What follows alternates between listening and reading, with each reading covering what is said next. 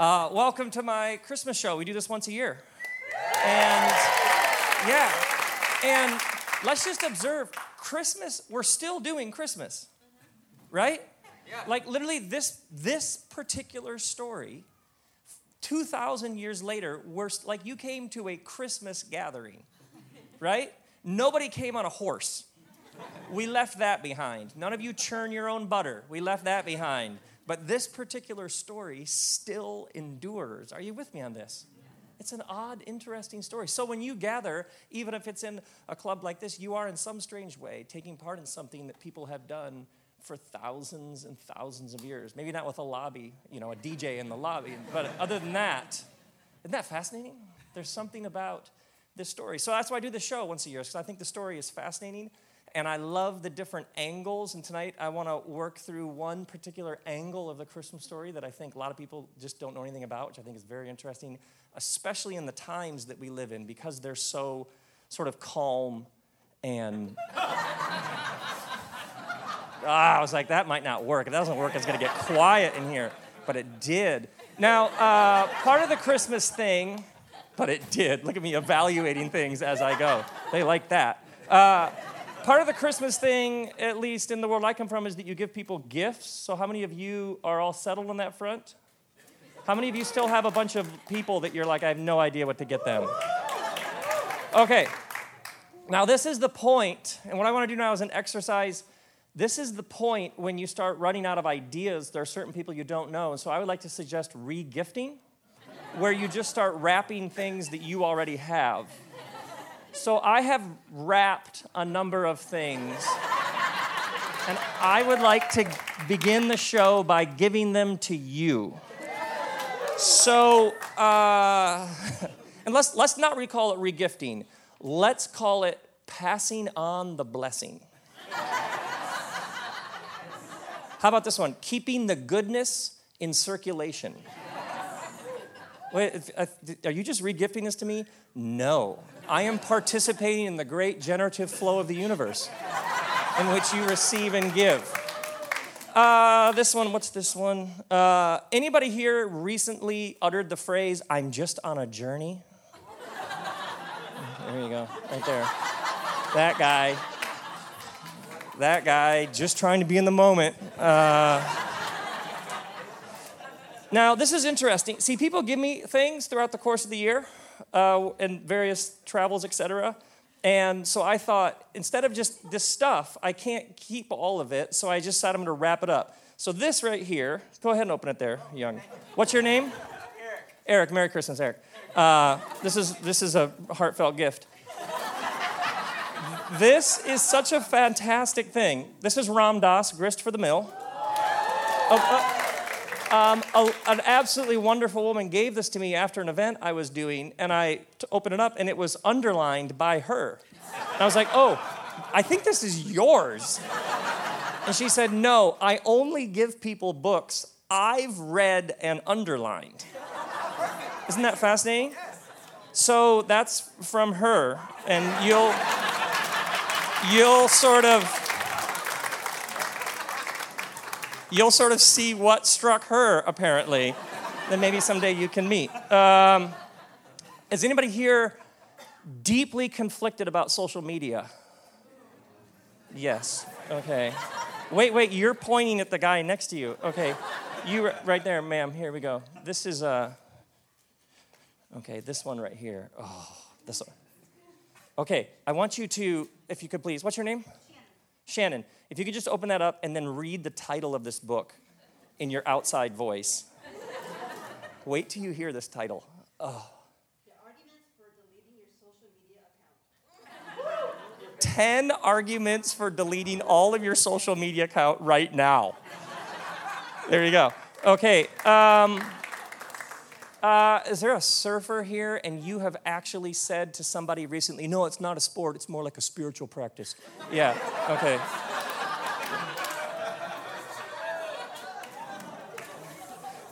This was given to me. I'm so happy to just re-gift this and pass this one along. And I don't know how much money I would pay to see you do. I know. Isn't it just like you don't even know what to say? Jesus on a surfboard. If you're like, do you understand if you're me and you do what I do and you talk about how much you love surfing, how many people are like, those two could go together? Does anybody here speak Turkish?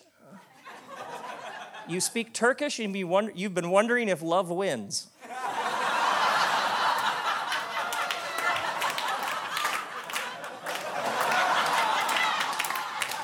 Is there anybody Brazilian who speaks Portuguese and you've been wondering if love wins?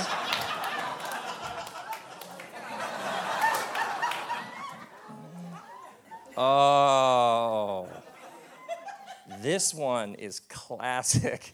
The publisher that did a number of my previous books they published some amazing authors, and so they have a wall of like all these books that they've published. And when I would go there to visit years ago, and I was walking out, they'd often say, "Hey, do you want any books?" And I'm telling you, I mean, Harper One had done like Dalai Lama, Bishop Tutu, Thich Nhat Hanh, Paulo Coelho, The Alchemist, Johnny Cash. You know what I mean? Like, I put those all in the same category. So I would literally just stuff every pocket and all that. So this is a rare collector's item, like hardcover situation of The Alchemist. Anybody? Oh, I don't know. Yeah, that one just went. Is there anybody who speaks? Is there anybody who has a CD player in their car and they speak English and have been wondering, what is the Bible?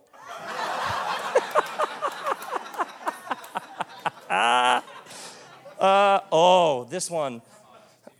I don't know how to even go. Okay, let me just tell you what this one. This is a guy, I don't know where, this gentleman comes up to me in an event, and he's a beautiful man with a long white beard, and under the beard you can see in his black t-shirt it says in big letters, heavily meditated. I just loved this man. I felt like I was on the set of Lord of the Rings, and he gave me these. Is there, yeah, here we go. Right there, feels about right. Wait till you see those. Oh, this is so much fun. Oh, I'm just like, I know, aren't those beads amazing? It's like somebody, and does anybody over the holidays have time to read and you're like, I'd like a novel about a B-grade motivational speaker who has a meltdown? A limited edition hardcover of my first novel, Millones Cojones. Does anybody speak German and you want to know what we talk about when we talk about God? Oh, no way, you do. Did you say my grandma does? That is. Oh, your friend does. Oh, great. Well, then why don't you just give them this? I think it's German. Oh, are there any Banksy fans here? Oh, okay. I was in Brazil and I met this graffiti crew who work with Jameis, who's like the Banksy of Brazil, and they know Banksy. I know. And this is a Jameis book. And if you like Banksy, Jameis will just completely blow your mind. Oh, thank you. Like a whole shit. I know. A whole shelf at my house is now empty. Thank you. Now, it's a Christmas show, so obviously we have to have gifts, but then we should have some music. So your new favorite band, please welcome Joseph. Yes! Yes! Last year we had so much fun. I think I was like, well, you guys want to come back next year? And I think in the heat of the moment, you were like, okay. And then they got an email in November, like, remember when you committed? I'm so glad you're here. We're delighted. We're so happy. We're delighted. So we talked about a bunch of Christmas songs, and then they just do their Joseph thing on them. So, fantastic. Just do our thing. Wow. Hi.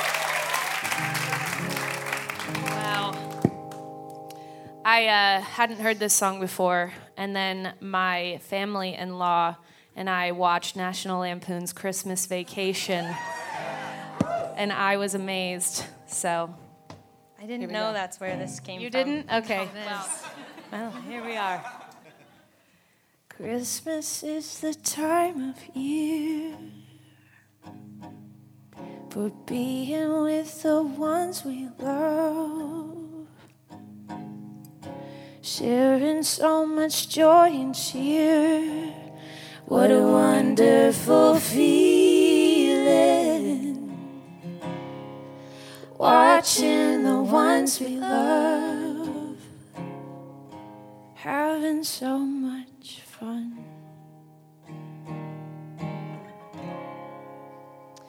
I was sitting by the fireside, taking a walk through the snow, listening to a children's choir, singing songs about Jesus and the blessed way that he came to us. Why can't it remain all through the year, each day the same? That's what I wanna hear. It's truly amazing, that spirit of Christmas. All the kinfolk gather round the lovely Christmas tree. Hearts are glowing, full of joy, since the gifts that we're giving and the love that we're living. Why can't it remain? Why can't it remain all through the year? All through the year, each day the same. Each day the same. That's what I wanna hear. It's truly amazing, that spirit of Christmas. That spirit of Christmas. I want that spirit of Christmas.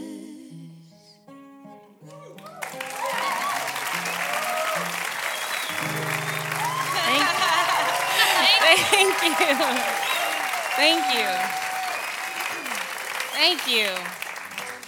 The original is Ray Charles, so we are not him. Look that one up. Also, I was thinking, I was like, this is going to be recorded and archived, and so I will not mess up my words. Yes. So we've got So our Allie little- got the festive folders. I know. I thought I felt like I was doing like a school project last night, and I fell asleep halfway through and was like, that feels right. Oh, gosh. All right. What's the note? Do, do, do, do, do. That's a note. 1, 2, 3. Ooh, ooh, ooh, ooh.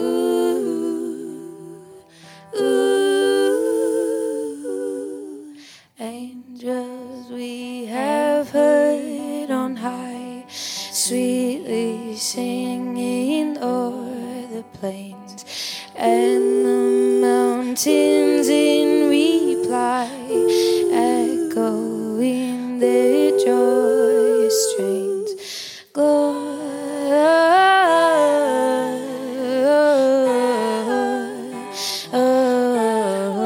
Gloria in excelsis Deo. Ooh, ooh, ooh, ooh.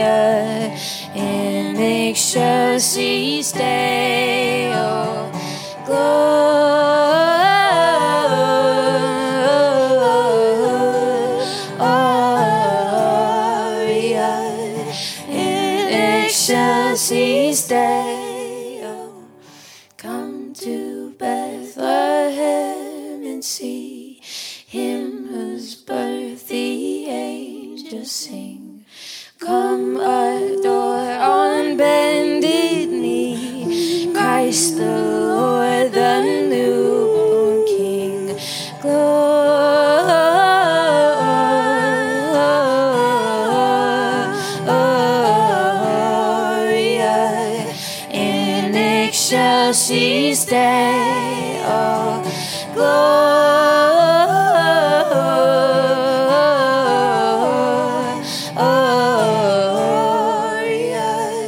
in excelsis Deo. Oh, oh, oh, oh.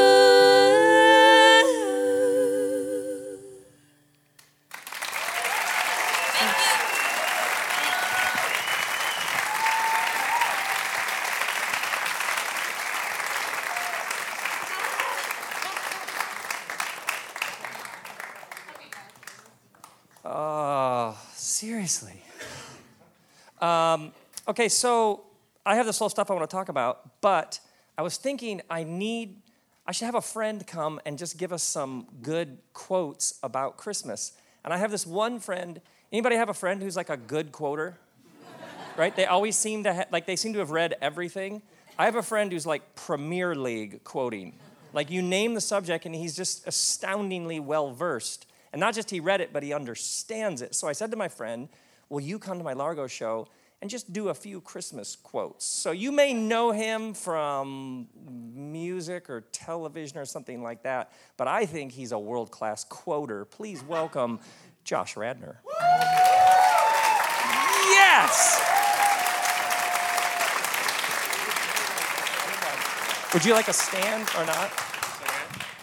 So you have Christmas quotes for us. Yeah, but I think part of the gag of this, right? Yeah. Is that I'm a Jewish person. And that's Rob's favorite. Rob and Kristen are very amused by the fact that as a Jewish person, that I have a great love for Jesus. But not in a, should I explain my love for Jesus? Or do I need to? Yeah, sure. Well, but I do believe in our kitchen recently, you said something along the lines of, if my parents knew.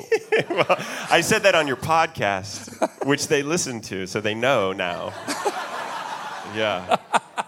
I mean, it's not, I don't struggle with it that much. I don't think I'm, I'm not going to the seminary or anything. But I've talked to you about it. I consider Jesus like this great rabbi in my tradition that Jews won't talk about because people have killed us for a long time for not believing in him. So it's complicated. But I also think, as you said, Jesus, if you're interested in spirituality, like, don't you want to hear the greatest hits? Yeah. And Jesus said some of the best stuff. Yeah. Right? That...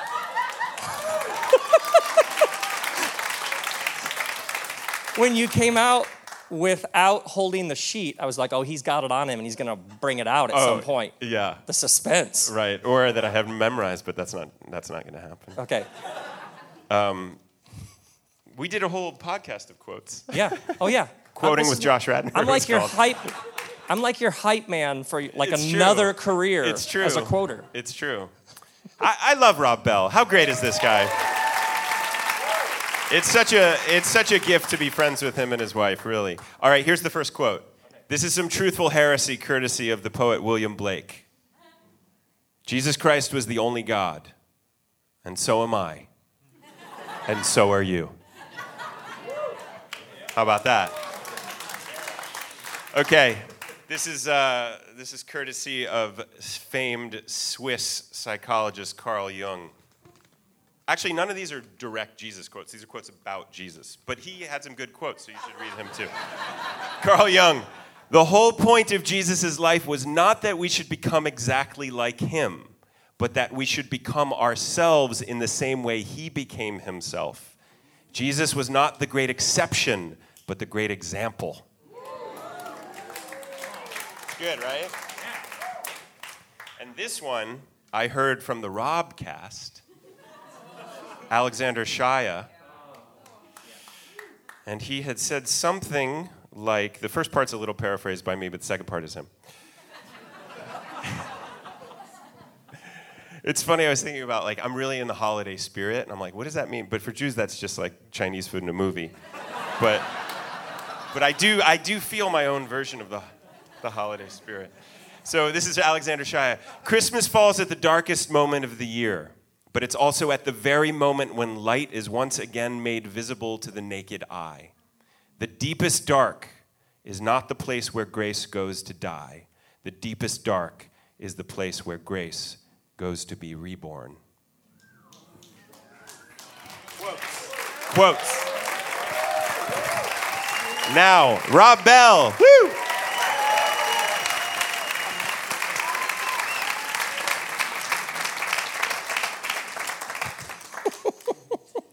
That is the best. Okay, so I'm going to get, what is this, a Christmas sermon? What are we doing here? I want to give you another way to think about the Christmas story. Sound good? Now, the Christmas story, there are two accounts of the Christmas story in the ancient world, and that's it. Jesus did not refer to his birth. Paul, none of the writers of the New Testament, the first sort of Jesus movement, none of them found Jesus' birth significant. The gospel writer John skips right over it, and the gospel writer Mark does not mention it. So in the Jesus Christmas tradition, the only two accounts come from the Gospel of Matthew and the Gospel of Luke. The Gospel of Matthew is like 32 verses. The Gospel of Luke, 133-ish. Not that we're counting. So the entire Christmas tradition, which has endured for 2,000 years, in its own tradition, the birth of Jesus wasn't something that was really highlighted or focused much. And in its own tradition, there are only two different accounts of it, and that's it. Isn't it interesting? Are you with me on this? Now, why then, if it wasn't a big deal, did Luke and Matthew even include a bit of detail and some storytelling about Jesus' birth? So, when in doubt, show pictures. Now, in the ancient world, if somebody was significant, and somebody remade the world in some way, and if somebody was victorious or somebody was influential, generally they had a unique birth story. That was common 2,000 years ago in the Mediterranean basin.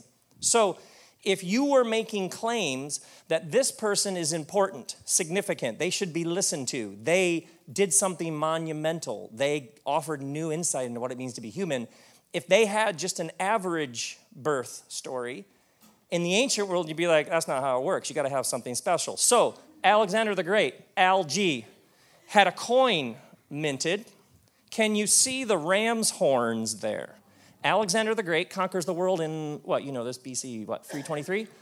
Alexander the Great has coins minted of his face with horns which represented Zeus, because it was very important for him to put the message out that he was the son of Zeus, the son of God. How else would he have this divine-like power to conquer the world?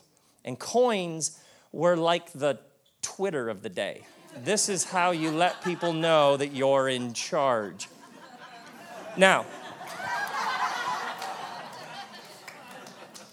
so most great leaders would mint coins and have propaganda, have songs written about them to help bolster the story that their birth was unique, leading to their uniqueness as a conqueror, liberator, divine leader, etc. Now, Julius Caesar had a series of coins minted. Next slide. Here is a Caesar coin with Venus on one side, because central to the story of Julius Caesar, roughly 50 years before the birth of Christ, it was important for everybody to know that Caesar had divine help and that he was actually an ancestor of the goddess Venus.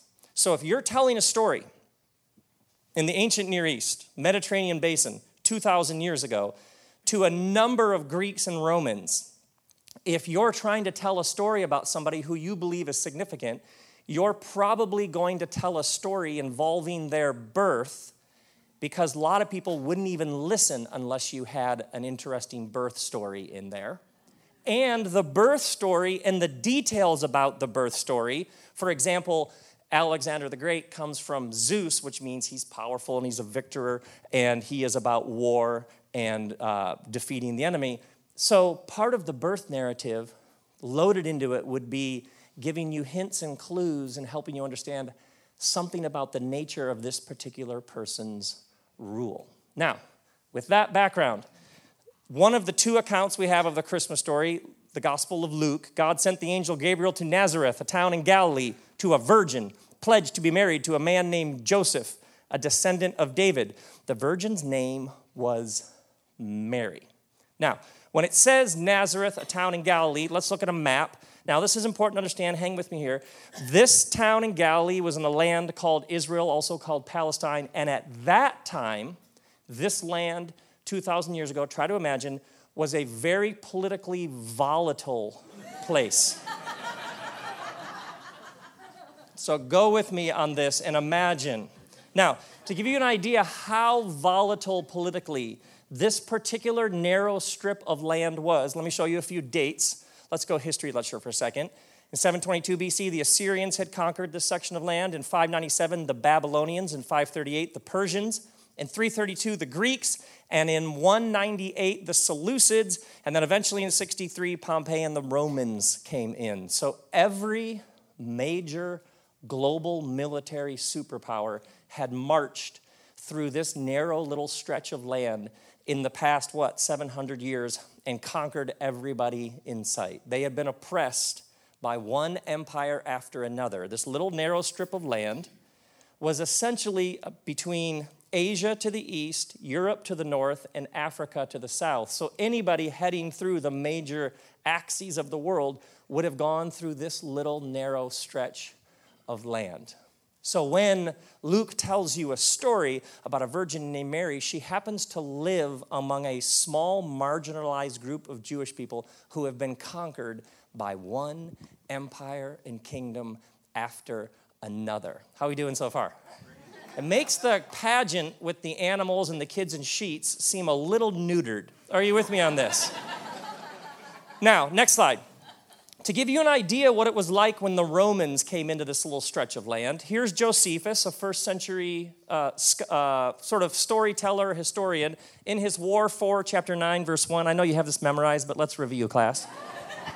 This is a classic example of what happens when the Romans marched into this area. Vespasian, Roman general, sent Lucius Annius to Gersa, which was a small city just over the Sea of Galilee from where Mary would have grown up.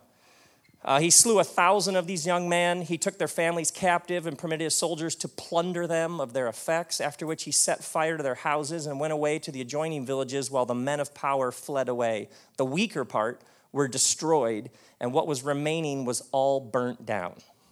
So you have first century accounts. When the Romans came, they killed everybody. The most powerful people fled. Otherwise, the houses and the entire villages were just burned to the ground.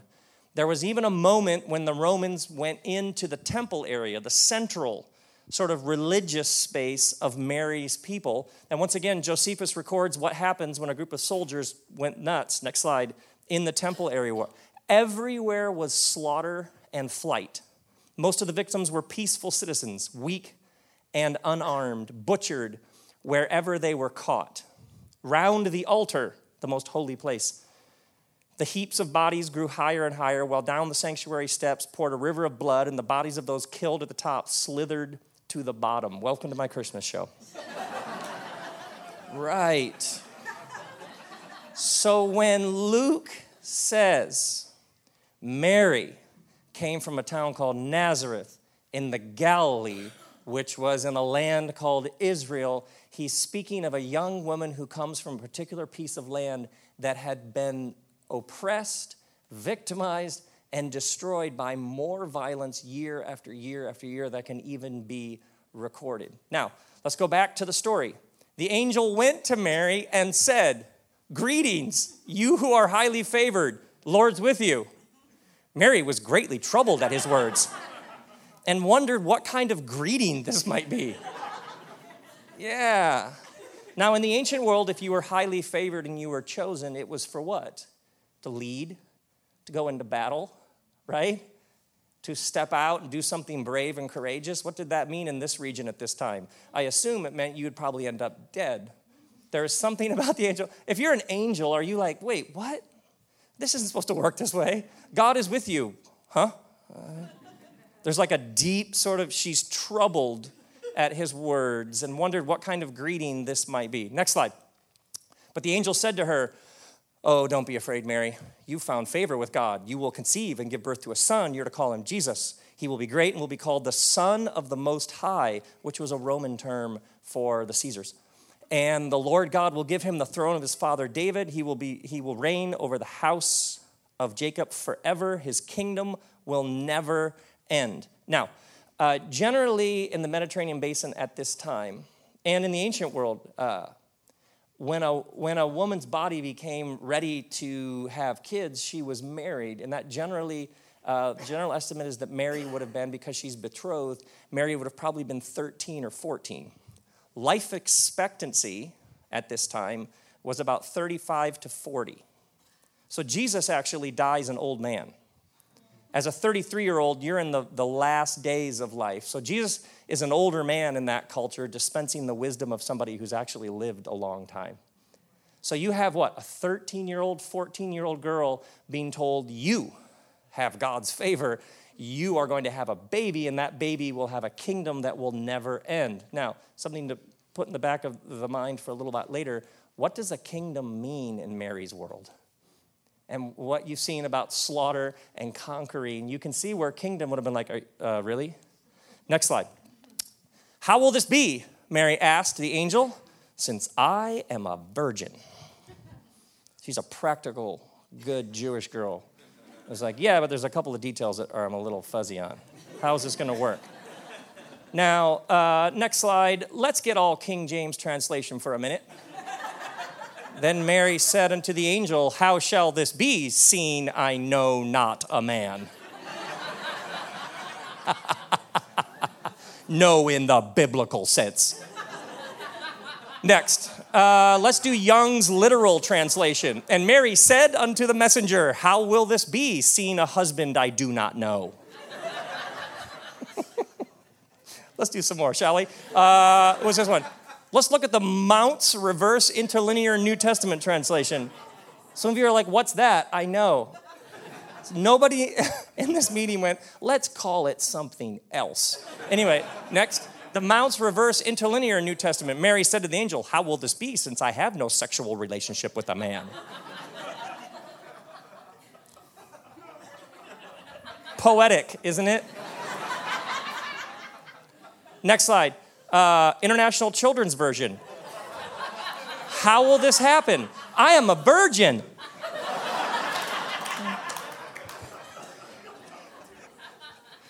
Is that awesome? Is that just Frozen 2, right? And then my personal favorite, which I guarantee will be yours, the Orthodox Jewish Bible. But Miriam said to the Malach, how will this be, since I do not have das of an ish?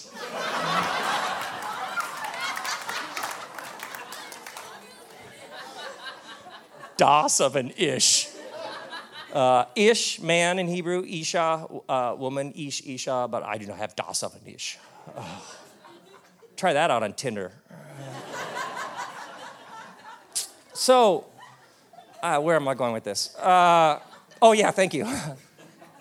Now, the virgin's name was Mary. Now, Mary is a Greek translation of a Hebrew name, Miriam, which is also spelled Miriam with two M's and an I and an R. So, Mary, Miriam, this name had some history to it. So, interesting question. Why was she named? Why? Test the props beforehand.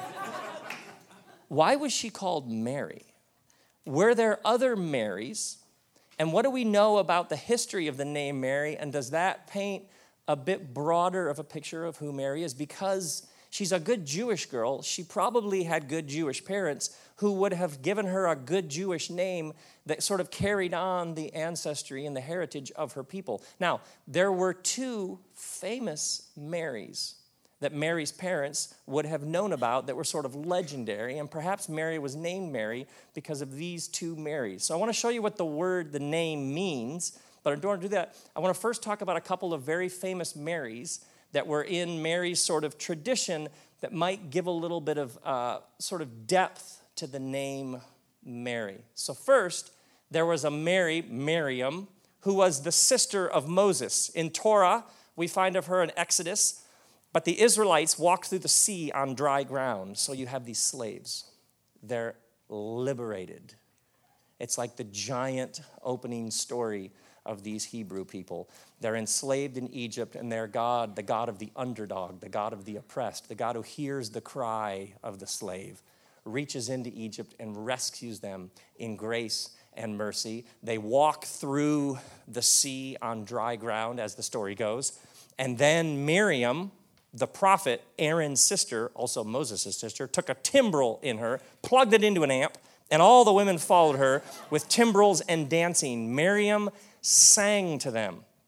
So our Mary, Jesus' mother Mary, would have grown up in a tradition that would have told this story in a regular reading of Torah, and the story would have been about Miriam, who took part in the great liberation. Now, earlier in Mary's history, her people had been oppressed by a foreign power, and they had been liberated by their God.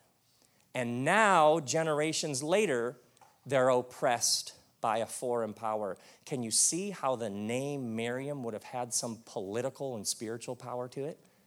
Yes, it spoke, maybe our God could liberate us again. And this image of Miriam dancing on the shore, leading everybody in singing. She's like the ultimate music leader of the resistance and the revolution. She is joy, she is freedom, she is release from captivity.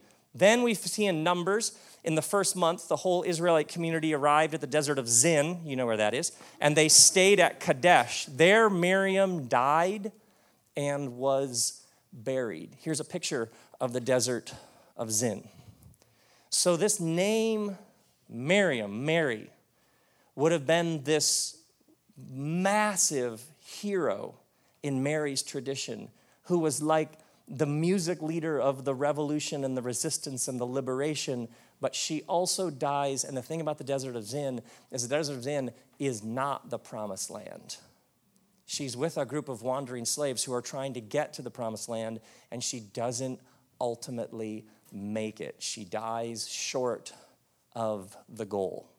So Miriam carried this joyous freedom and the ache of not seeing your dreams fulfilled. Miriam would have had these elements all sort of circulating around her name.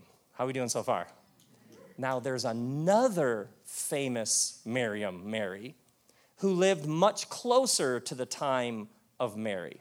Now, in order to tell you about this Mary, we got to go back to our history lesson. 722, the Assyrians, the Babylonians, the Persians, the Greeks. Then you know the Seleucids who knocked off the Ptolemies, and they were a pain anyway. But then the Seleucids had a leader named Antiochus Epiphanes, and he basically wanted to make the whole world Greek, and he realized that these Jewish people in part of his kingdom were resistant to the idea of being made Greek. So he basically made it more and more illegal to be Jewish and was vicious and ultimately ended up destroying their temple, which was called, what he did was called the abomination of desolation. So Antiochus Epiphanes was brutal. A group of Jewish rebels called the Maccabees in 167 revolted against this global military superpower, and the Maccabees won, and they liberated their land. The odds, oh, by the way, and there was this whole tradition about when they finally reclaimed the temple, they only had a little bit of oil, but it kept the lamps burning for an extremely long period of time, which is where we get the Hanukkah, the Feast of Dedication. So the Maccabees led essentially the Maccabean revolt. For this brief period of time. Out of the Maccabees arose a Jewish family called the Hasmoneans. We're going somewhere with this. And the Hasmoneans ruled an independent Israel for roughly 103 years. So you can imagine, after years and years and years of being conquered, to have this little window of independence and freedom. We have no boot on our neck. The Hasmoneans were legendary. And then eventually the Romans came and took over, and the Romans were asking the question, well, who's going to rule this far-off land, Israel, for us? And they decided, we need a puppet king. So the Romans found a guy from Idumea named Herod, last name the Great, middle name Saint Nick. And they found this warrior, fearless, brilliant, nasty, innovator, brutal conqueror named Herod the Great. So Herod the Great takes over ruling Israel, but he has these Hasmoneans, and he's wondering, how do I make peace with them? The Hasmonean daughter of the king was a princess, and her name was Mary. So Herod, in order to make peace with the Hasmoneans, to try to create peace in the land, marries the princess of the Hasmoneans. Her father was the great Aristobulus, who was an uncle to Hyrcanus II, as opposed to Hyrcanus I. Big difference there. So Mary, and the one thing we know from history is we have a description of that Miriam, and we have a coin. Now, the description is that she was unusually beautiful. So everybody, Mary, the princess of the ruling family, was beautiful. We also have a coin inscription. Isn't that fascinating? So there, just a couple of decades before the Christmas story, there was a very famous Jewish princess who was known to be beautiful named Mary, who came from a legendary family who had brought independence to a people who desperately wanted it. Now, let's do a bit of Days of Our Lives. Herod and Miriam married in 45 BCE. Miriam insisted that her brother Aristobulus be made a priest. Herod said okay to please his new wife, appointed him a priest, and then a year later, Herod had him drowned in the family pool. He drowned his wife Mary's brother in the pool. In a few years later, by the year 7, he had her 2 sons executed. Then Herod, and this gets really, really, really dodgy. Herod went on a trip, and he put Mary's uncle Joseph in charge of her and said to Joseph, if I die on my trip, execute my wife. Then, when he came back, he found out that Joseph told Miriam, Herod told me to execute you if he dies. And when Herod found this out, he had her beloved uncle Joseph executed. And then when she confronted on it, he said, I'm just so devoted to you, I can't imagine you with somebody else, which didn't work well for her. By the way, this is all recorded by Josephus in 1st century. Also, her mother Alexandra became panicked and was terrified that Herod was going to kill Miriam, so she wrote a letter to Cleopatra. Cleopatra, to review,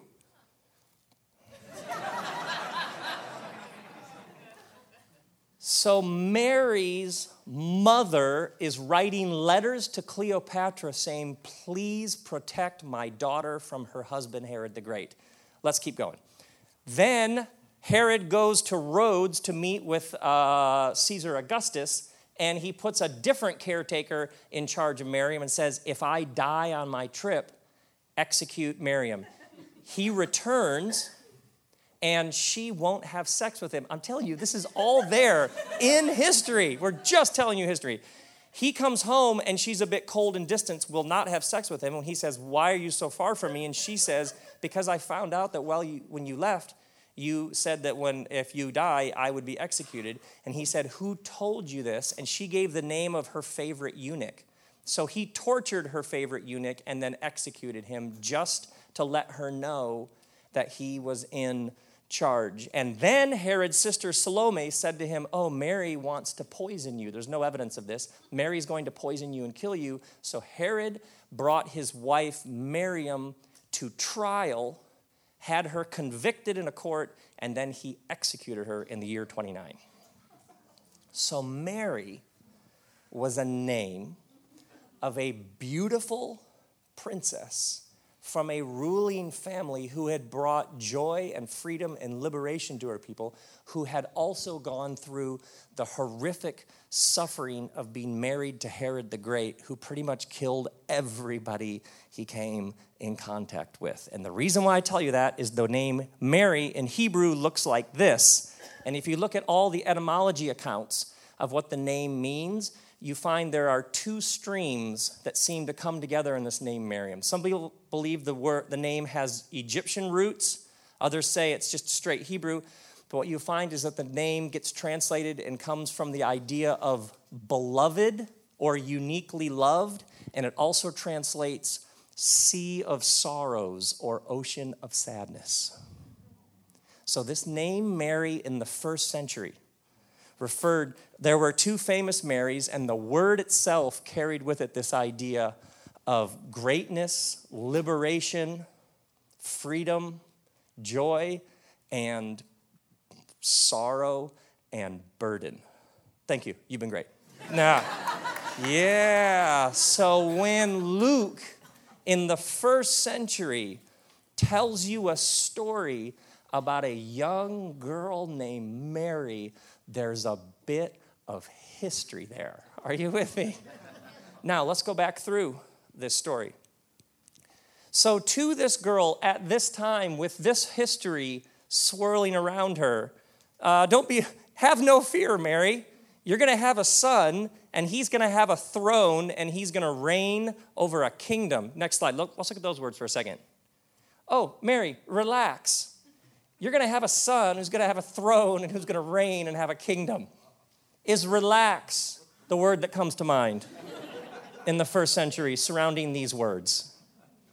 You see what I mean?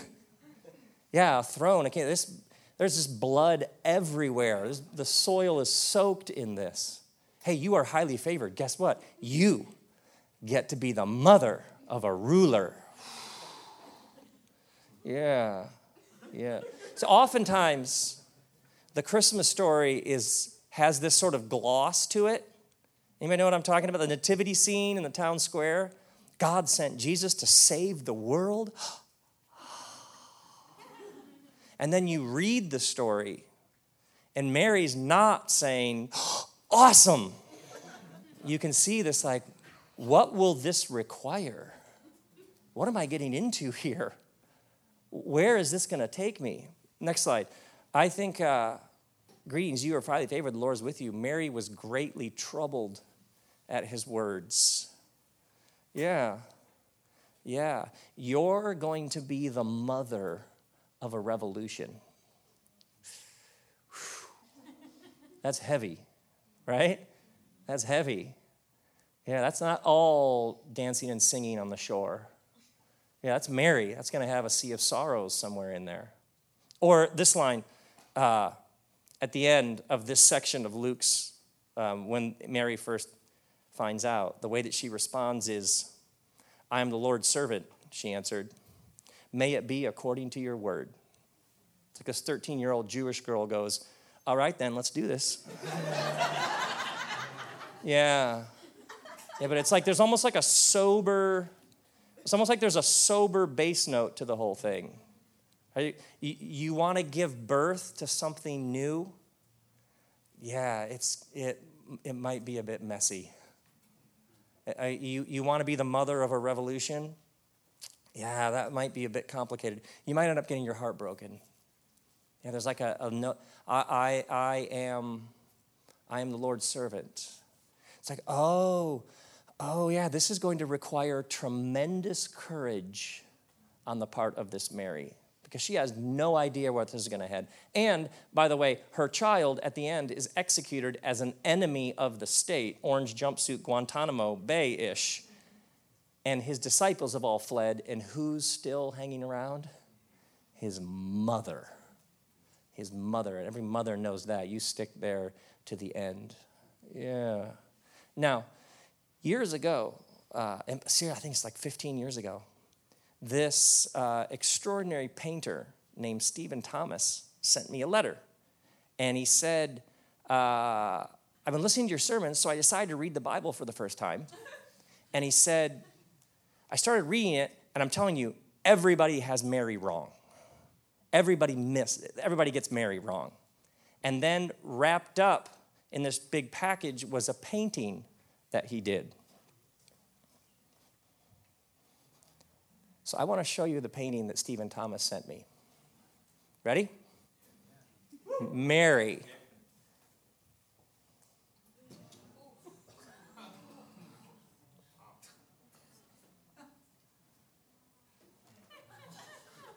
See, something about you is like, as the French would say, quoi? And honestly, tell me this. Something about you is like, huh? And then something within you is like, oh. Right? Yeah. Is he on it or what? Look at her hands. Yeah. Yeah, like the courage of Mary. Birth of something new. Anybody here trying to do something new?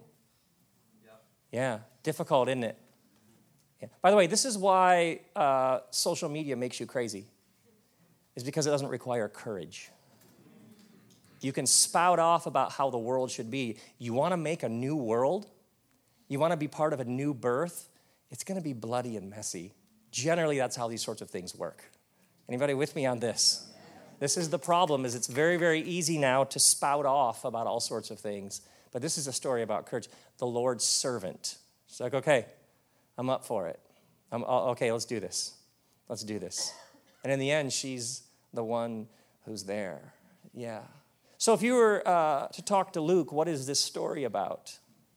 Luke might say, well, at this time there were dominant stories about how the world is made better. And those stories always involve exclusion, hierarchy, and violence. And the Jesus story is about inclusion.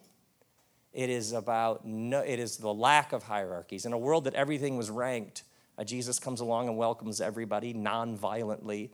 Luke's gospel spins, or oftentimes the story revolves around women, often because women are a step ahead. Yeah, and God, in his story over and over again, women pay Jesus bills in the Gospel of Luke. Women are there to the very end. Women are the ones who say, hey, this story isn't over. Again and again and again, in a culture that devalued and took the rank away from women, Luke tells a gospel in which Jesus is consistently raising women up to be leaders, to be revolutionaries. Yeah. This story is about the birth of a new way to be human, and births take courage, and they're often fairly messy. That's how a new world gets created. And I would say this Christmas, we're all acutely aware of all of the ways in which things feel like they're going off the rails. But for us to continue the ongoing work of creation will always require people to humbly step up, not spouting off about all the ways, but saying, okay, I'll be a servant here. What's the next thing to do? Yeah, this is Mary. This is Mary. Anybody here trying to do something new, something fresh, trying to include somebody who's been kicked to the edges, trying to do something non-violently, trying to do something that embraces everyone? It's a bit difficult. Perhaps the Christmas story for you is, welcome to how it works. Welcome to how it works. Yeah, and may grace and peace be with you. There's two Marys, and then there's Mother Mary. Yeah. So it feels like we should have another song. Are you with me on this? Yeah. And, I should also say, if you're listening to a recording of this and you're like, show me the painting, I'll put it on social media.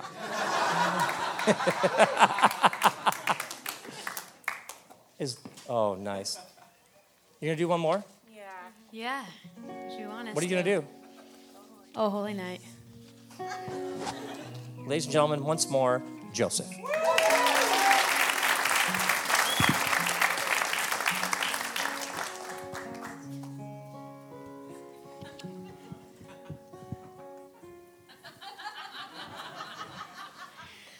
Oh, holy night, the stars are brightly shining. It is a night of our dear Savior's birth.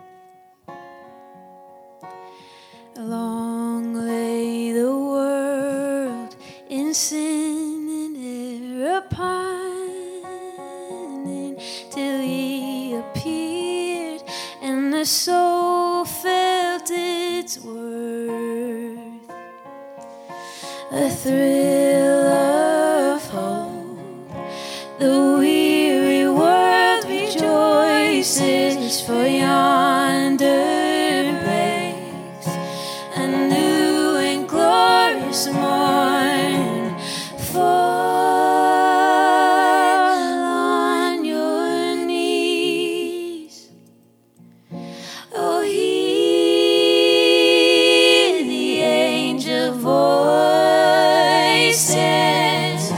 on light divine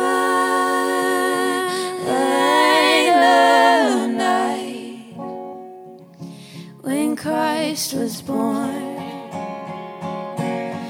Oh, night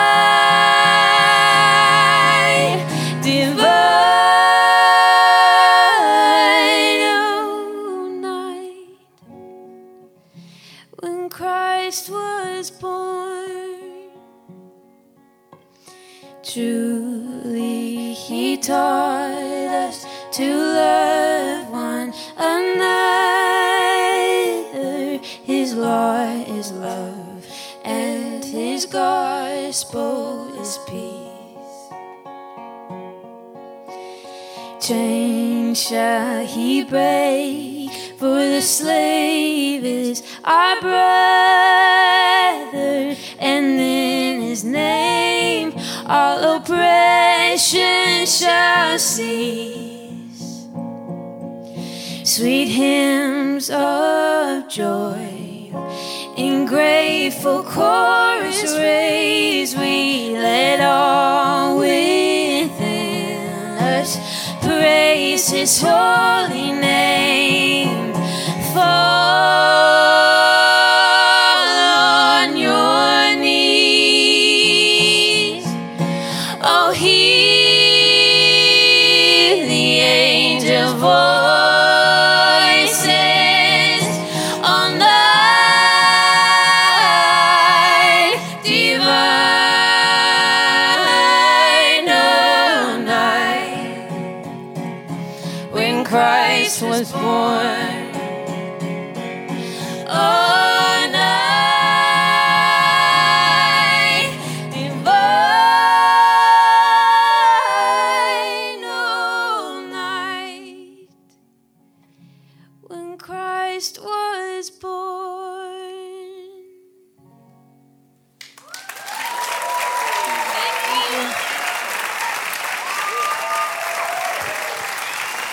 Thanks, God.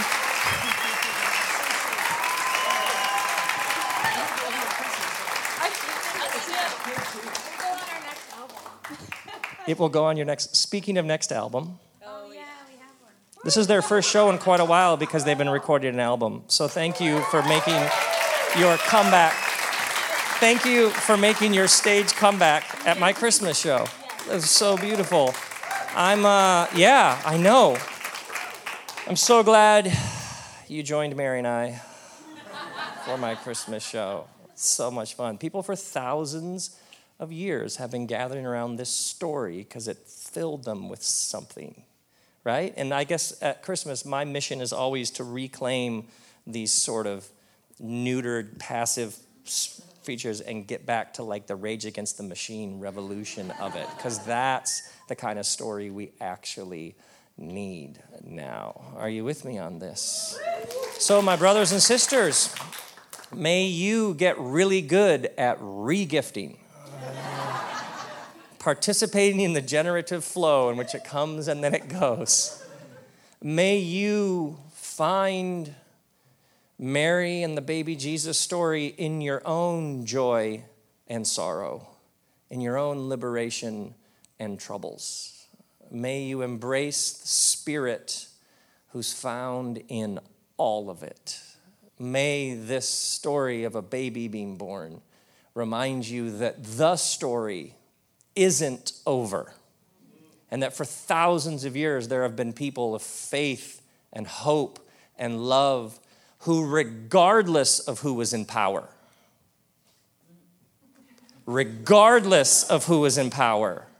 kept their head up and their heart open, because we're all invited to say, I am your servant. Let's do this.